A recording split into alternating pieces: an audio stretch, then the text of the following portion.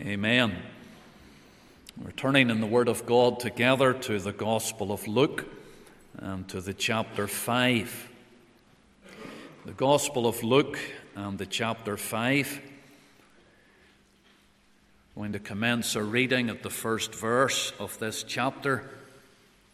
And we will read here of a great miracle that was performed by the Lord. Luke chapter 5 and the verse 1, it makes mention to the lake of Gennesaret, and that of course was another name for the lake or the sea of Galilee. Luke 5 and the verse 1. And it came to pass that as the people pressed upon him to hear the word of God, he stood by the lake of Gennesaret, and saw two ships standing by the lake, but the fishermen were gone out of them, and were washing their nets. And he entered into one of the ships, which was Simon's, and prayed him that he would thrust out a little from the land. And he sat down and taught the people out of the ship. Now when he had left speaking, he said unto Simon, Launch out into the deep, and let down your nets for a draught. And Simon answering said unto him, Master, we have toiled all the night, and have taken nothing. Nevertheless, at thy word, I will let down the net.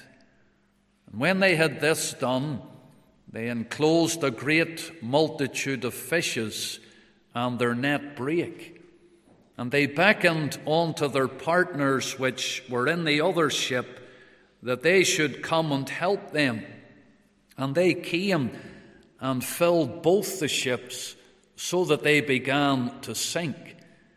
When Simon Peter saw it, he fell down at Jesus' knees, saying, Depart from me, for I am a sinful man, O Lord.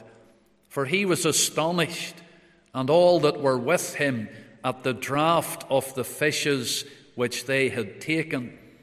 And so was also James and John, the sons of Zebedee, which were partners with Simon. And Jesus said unto Simon, Fear not, from henceforth thou shalt catch men. And when they had brought their ships to land, they forsook all and followed him. Amen. We'll end there at verse 11. And may the Lord bless this reading of his own precious and infallible word to each one of our hearts. Amen. Let us take God's word once again, and turning together to Luke chapter 5, this portion of Scripture. We've read the first 11 verses, and they contain a great miracle performed by the Saviour. We have a miraculous catch of fish, and that's what I want us to centre our thoughts around today. We'll just unite in a brief word of prayer. We'll ask the Lord for help as we come to the ministry of his word. Our gracious God and our loving Father, we do thank thee for this opportunity of being able to worship thee.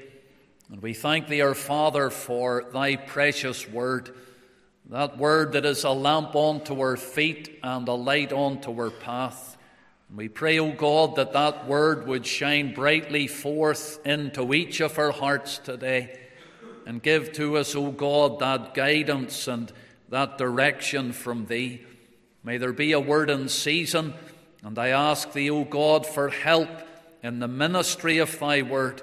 We confess that of ourselves we are not sufficient for these things, but may we prove today that our sufficiency is of the Lord, and may we know the sufficiency of thy grace in the ministry of thy word. Shut us in now to thee and defeat the powers of darkness. We ask these things for Jesus' sake. Amen. Well, the Saviour performed at least 6 miracles involving the Sea of Galilee. And you could probably think of some of those miracles. You would remember how the Lord calmed the storm on the Sea of Galilee. You would remember how the Saviour walked upon the Sea of Galilee, and how Peter the Apostle was also able by the miraculous power of God to walk on that sea. You'll remember the miracle that the Saviour performed with the coin that was in the fish's mouth. And of course we have two miracles performed in the Sea of Galilee involving the great catch of fish. And it's the first of those miracles that is before us here this morning. The miracle of the great draught of fishes performed there in the Sea of Galilee. And reading this passage reveals to us that it all started out with the preaching of the Word. As the Lord was there along the shores of Galilee, the crowd began to gather. There was a tremendous desire to hear the Word of God from the lips of the Saviour. And as the Lord is there on the shore, the people are flocking to hear God's Word. And it's powerful to think of such a situation where there's a multitude of people and they have a real hungering for the Word of God. And you look there in the very first verse of this chapter, and it came to pass that as the people pressed upon him to hear the Word of God. What a tremendous experience that must be when you have a throng of people pressing upon you to hear the Word of God. And there's this great congregation gathering along the shores of Galilee. We would love to witness such a hunger today. Seems to be the opposite today. Seems to be a neglect to the attendance of God's Word, a neglect and attendance to the preaching of God's Word. How little appetite there would seem to be today for God's precious Word. But here, in seeing the desire, the Lord was going to minister that Word. And in order to do so effectively, he borrows the boat from Simon Peter. He borrows that fishing boat, and he asked Peter to thrust out a little there from the shore, and using the boat as his pulpit, the Lord Jesus Christ began to minister the Word. Can you picture that in your mind's eye? There they're all lined along the shore, and the Saviour is in the boat, and he's ministering the Word of God. When he came to the conclusion of his message, he asked Peter then to launch the boat out into the deep and to let down the nets for a draught of fish. And Peter was a little reluctant at the beginning, but then Peter let down the net, and that's when the great miracle took place. That the Lord, the sovereign Lord, was able to guide a great multitude of fish into the net to the extent that the net started to break. And they had to beckon their partners in the other ship that they would come to their aid and to their assistance. And they were able to fill both of those ships to the very brim with the multitude of fish that they had caught in the net. Both ships were laden down to the extent that it tells us at the end of verse 7 that they began to sink. What a miraculous catch of fish. And as we think for a moment or two about this wonderful miracle by the power of the Saviour, there are some lessons that we can draw from it together. First of all, I want you to notice in relation to this miracle the request that is in this miracle. Look there at the verse 3. And he entered into one of the ships, which was Simon's, and prayed him, that he would thrust out a little from the land. And there was the request to Simon Peter. It was the request to borrow his boat. And whenever you think about the circumstances in this request, it reveals something of the character of Peter. Because when the Lord made what seems here on the surface a very simple request, we would say that, well, Peter was busy. Whenever this request came, Peter was busy. It tells us at the end of verse 2 there that they were washing their nets. They had been out fishing and now they were washing their nets. And so we know that when the Lord said to Peter, "Thrust me out a little from the shore," Peter was a busy man. You ever get asked to do something when you're busy? Someone ever approach you whenever you're doing something else? Peter could have said here, "Can't you see I'm busy? I'll be with you as soon as I can. I'm doing something else here at the moment." That would have been the polite responses. Maybe some wouldn't be so polite when they're so busy engaged in doing something and the request here comes to do something else. Well, when you want something done, they say, ask a busy man. And Peter was one who wasn't afraid of work and of labour. And he proves that here even with the fishing business. They had been out fishing all the night, and now having come in the morning time, they're washing the nets. That's hard work and hard labour. And while he's busy, the Lord gets into the ship and said, "Thrust me out a little from the shore." In the circumstances where Peter was busy, we would say as well, Peter was tired. He would have been physically exhausted. He had worked and laboured all the night. The word there is toiled. We have toiled all the night, it tells us in verse 5. No doubt Peter was weary. Worked all night. Now washing the nets. Peter's thinking about getting home and getting a lie down. He needs now to rest. He needs to sleep.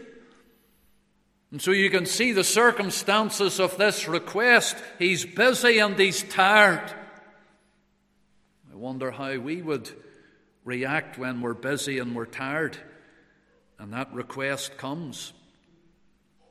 We could say as well, Peter, he would have been disheartened at this particular time, because it tells us there in that 5th verse that he said, "Master, we have toiled all the night and have taken nothing." You think of all of those long hours of hard work and labour all through the night when they're toiling there out in the midst of the sea and they're wrestling with the nets and they've nothing to show for it.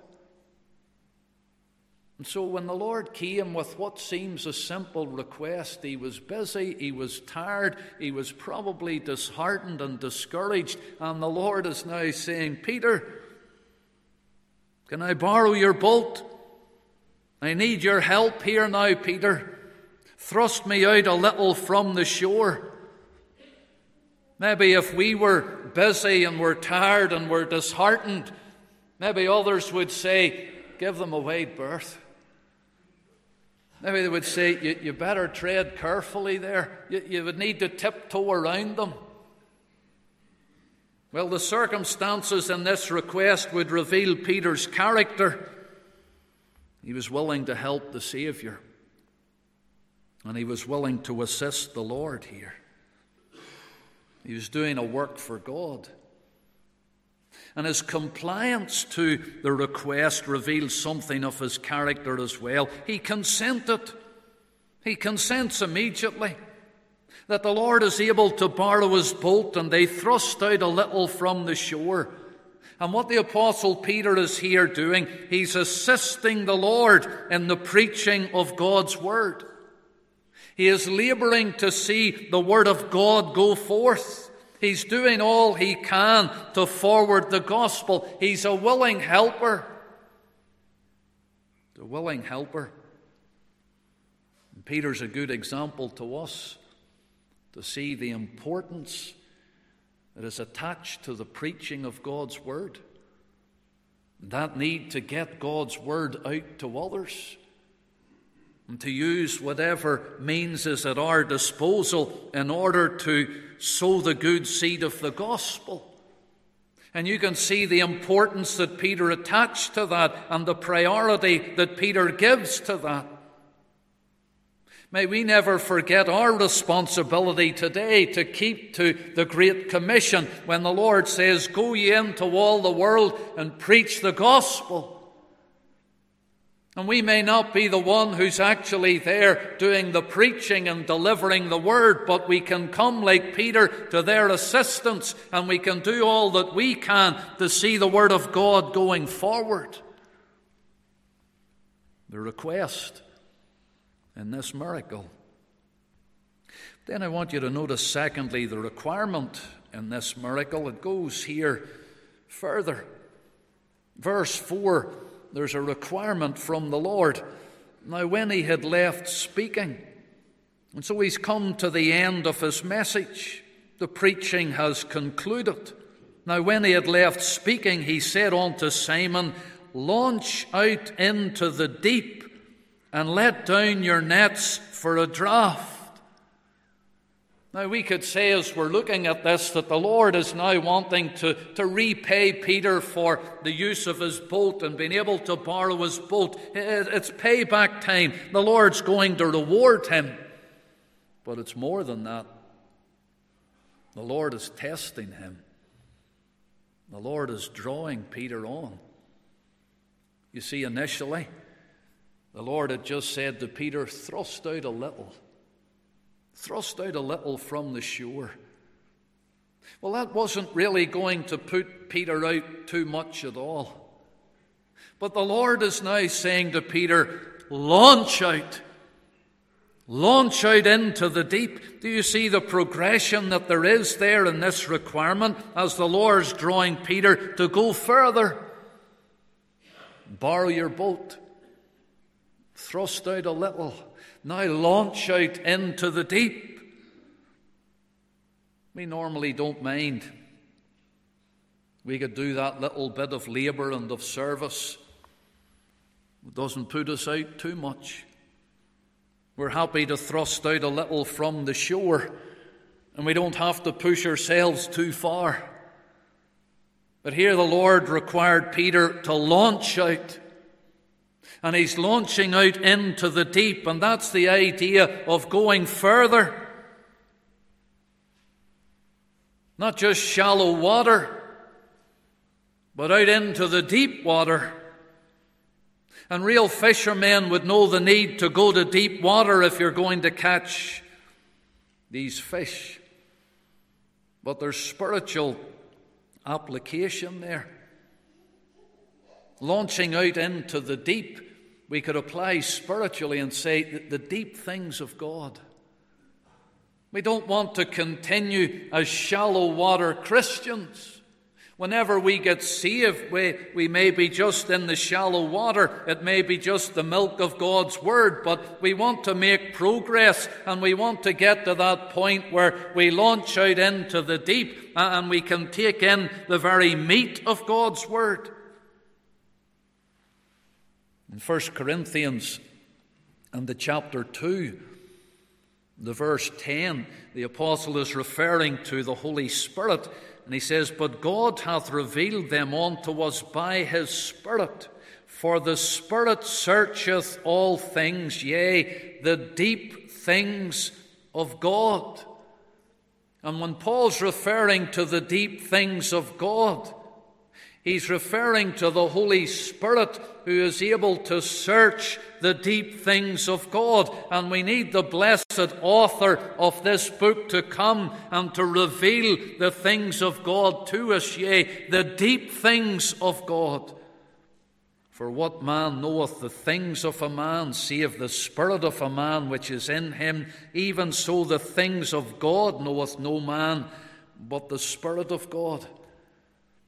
And when we cried to the Lord for the help of His Spirit to give to us an understanding of His Word, yea, and to lead us into something of the deep things of God. Recently at our Tuesday night prayer meeting, I spoke on the thought, the dimensions of God's love. And we thought there from Ephesians about the breadth and the length and the depth and the height of God's love. Oh, the depth of God's love. There's an ocean of fullness into which we can plumb, that we would want to know something of the depth of God's love, the deep things of God.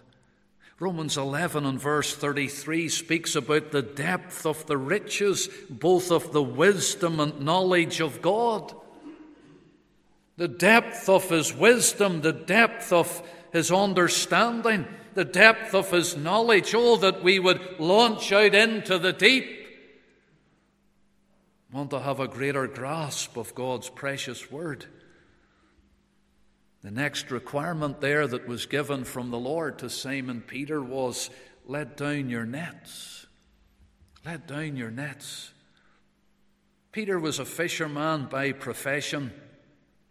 He knew the business, and he certainly knew the Sea of Galilee.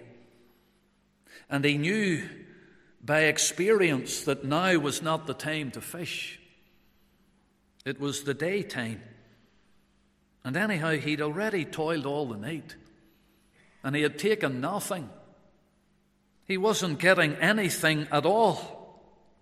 And the flesh part of Peter is saying, no, don't be letting down the nets. You're wasting your time. But the spiritual part of Peter is saying, this is the Lord, and we must obey what the Lord commands. And so there's something of a wrestling going on within the heart of Peter when the Lord said, launch out into the deep and let down your nets. And Peter's thinking as the fisherman, it's not the right thing to do. And yet this is the Lord. And the Lord is telling him to do it. Maybe you have been letting down the nets for a long time, and you feel that you have toiled and you have taken nothing and you've little to show for it. And when the Lord would be saying to you, go again. Let down the nets again. And you could be thinking by way of the fleshly part of you, well, I've already tried it and I've already been doing it. The Lord says, go again. Launch out into the deep and let down your nets. It's often applied here to the gospel net. And this multitude of fish coming into the net is like a multitude of souls being saved, and therefore the application is clear. Oh, we want to launch out. We want to let down the net. We want to see that catch of souls. Those being saved and won for the Lord Jesus Christ. Notice there in verse 5 what Peter said. And Simon answering said unto him, Master, we have toiled all the night and have taken nothing. Nevertheless, at thy word, I will let down the net. And he complies. And he obeys. But there's an important detail here that I remember as a young Christian listening to old cassette tapes of Willie Mullen preaching. And I heard him preaching on this, and he pointed something out that I have never forgotten. You notice in verse 4 what the Lord said by way of requirement there. At the end of verse 4, let down your nets for a draught. Plural, nets. And then remember the wrestling that's going on within Peter's heart.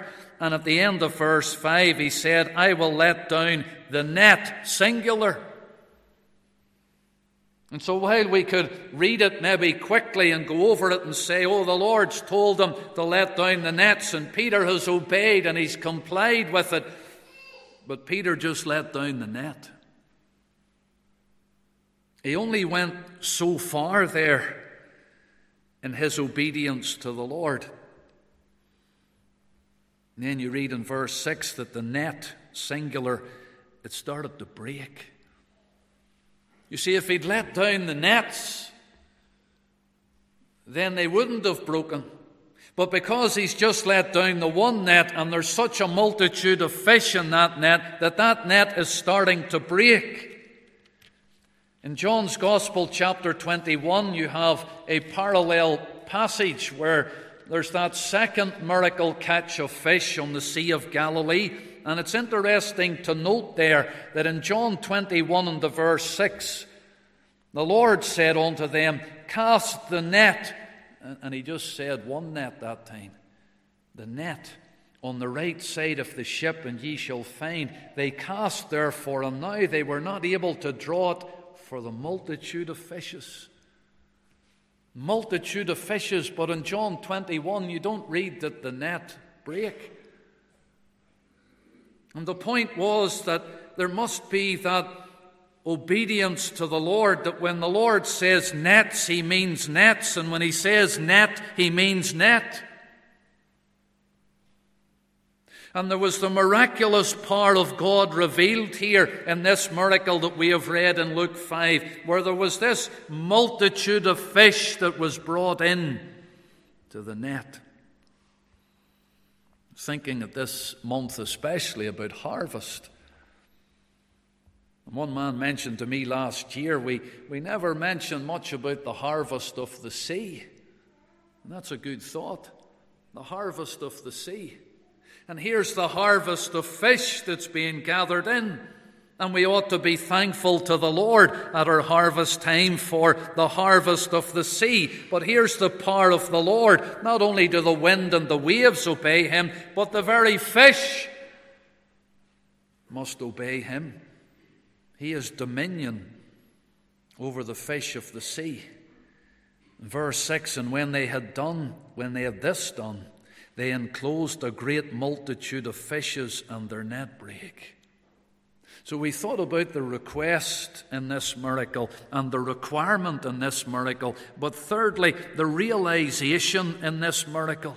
Look at verse 8. And when Simon Peter saw it, he fell down at Jesus' knees, saying, depart from me, for I am a sinful man, O Lord.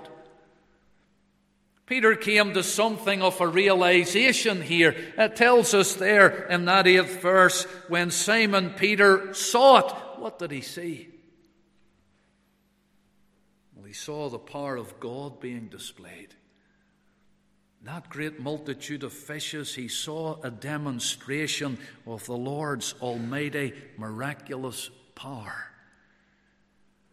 And you know what Peter realized? He realized his unworthiness. He hadn't fully obeyed the Lord. And yet he could see the mercy and the goodness of the Lord and this wonderful demonstration of the Lord's power. And he felt a total sense of his own unworthiness.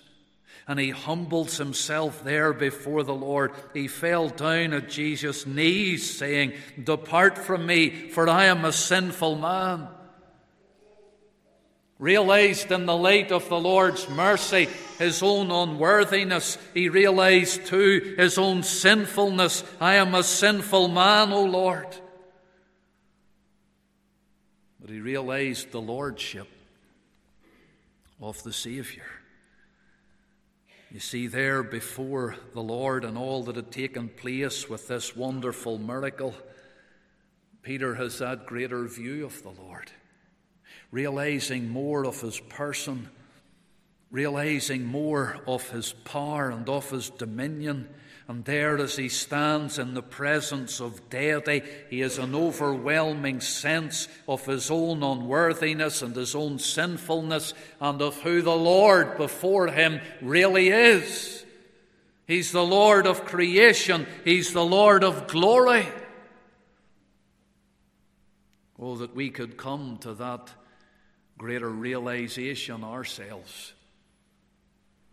You remember Isaiah in Isaiah 6, when he saw the thrice holy God. Holy, holy, holy is the Lord of hosts. And when he saw something of the Lord and of the glory and the majesty of the Lord and of the holiness of the Lord, his response was, "Woe is me, for I am undone, and I am a man of unclean lips, and I dwell in the midst of a people of unclean lips." Isaiah must humble himself before the Lord, a realization of who the Lord is. Job, chapter 42, the verses 5 and 6. Job said, "I have heard of thee by the hearing of the ear, but now mine eye seeth thee. I abhor myself and repent in dust and ashes." You see these individuals who see something of the glory and majesty of the Lord. There's a realization of who the Lord is, and there's a humbling and a submitting of themselves before the Lord. Peter says, "I am a sinful man, O Lord." Isaiah says, I am undone. I am a man of unclean lips. Job says, "I abhor myself and repent in dust and ashes." And oh, that we could be taken up with a fresh realization of the Lord himself, to see more of Christ and to see more of our own sinfulness and how unworthy and undeserving we are. And Peter was really casting himself upon the Lord here. He was praying a prayer he didn't really mean, because he cast himself down at the Saviour's feet, and yet he was saying to the Saviour, "Depart from me." Of course, he didn't want the Saviour to depart from him. It was just a realization of his own undeserving and unworthy nature.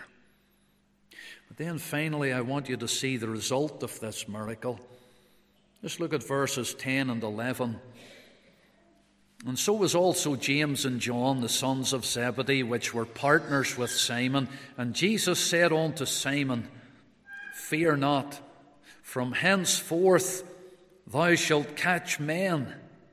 And when they had brought their ships to land, they forsook all and followed him." And remember, the Lord has been drawing Peter out after him here, step by step, going further and further. And Peter has come to the point where he's at the very feet of the Lord Jesus Christ, and he's realizing afresh who the Lord is, and he's seeing his own sinfulness, how far he has come. The borrowing of the boat, the thrusting out a little, the launching out into the deep, the letting down of the net, the demonstration of God's power, and now his unworthiness. It's now that he's ready. He's ready to be commissioned to serve the Lord.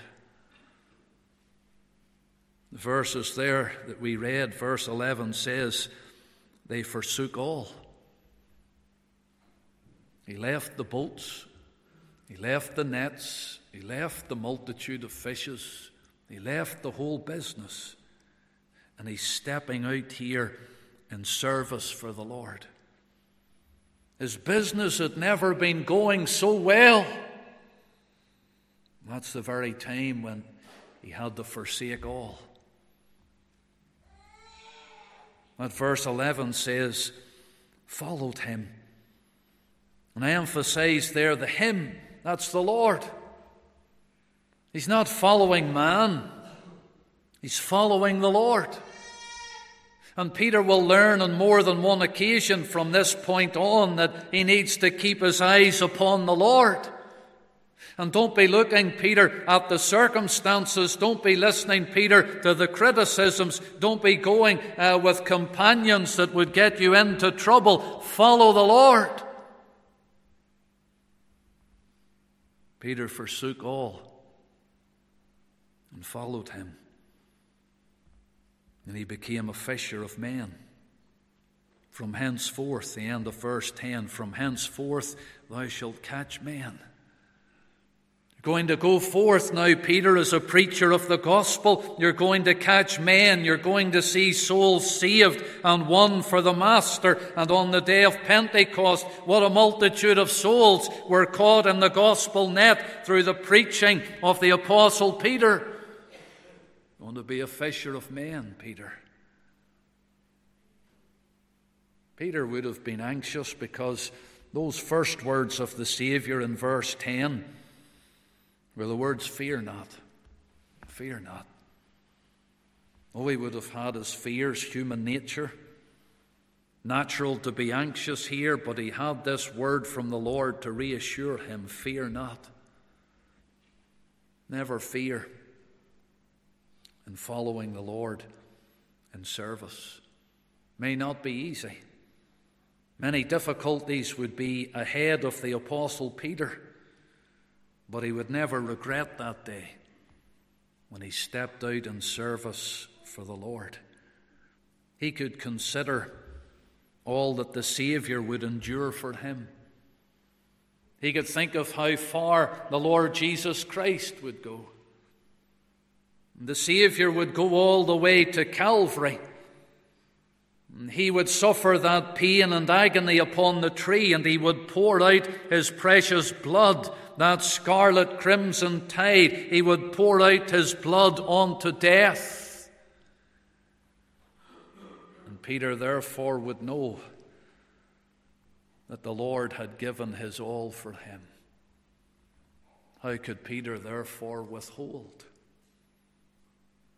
Was C.T. Studd, very good cricketer, a great cricketer, could have made much money by that professional cricket career. But he said, "If Jesus Christ be God and died for me, then no sacrifice can be too great for me to make for him." May the Lord bless these thoughts to each of our hearts this morning.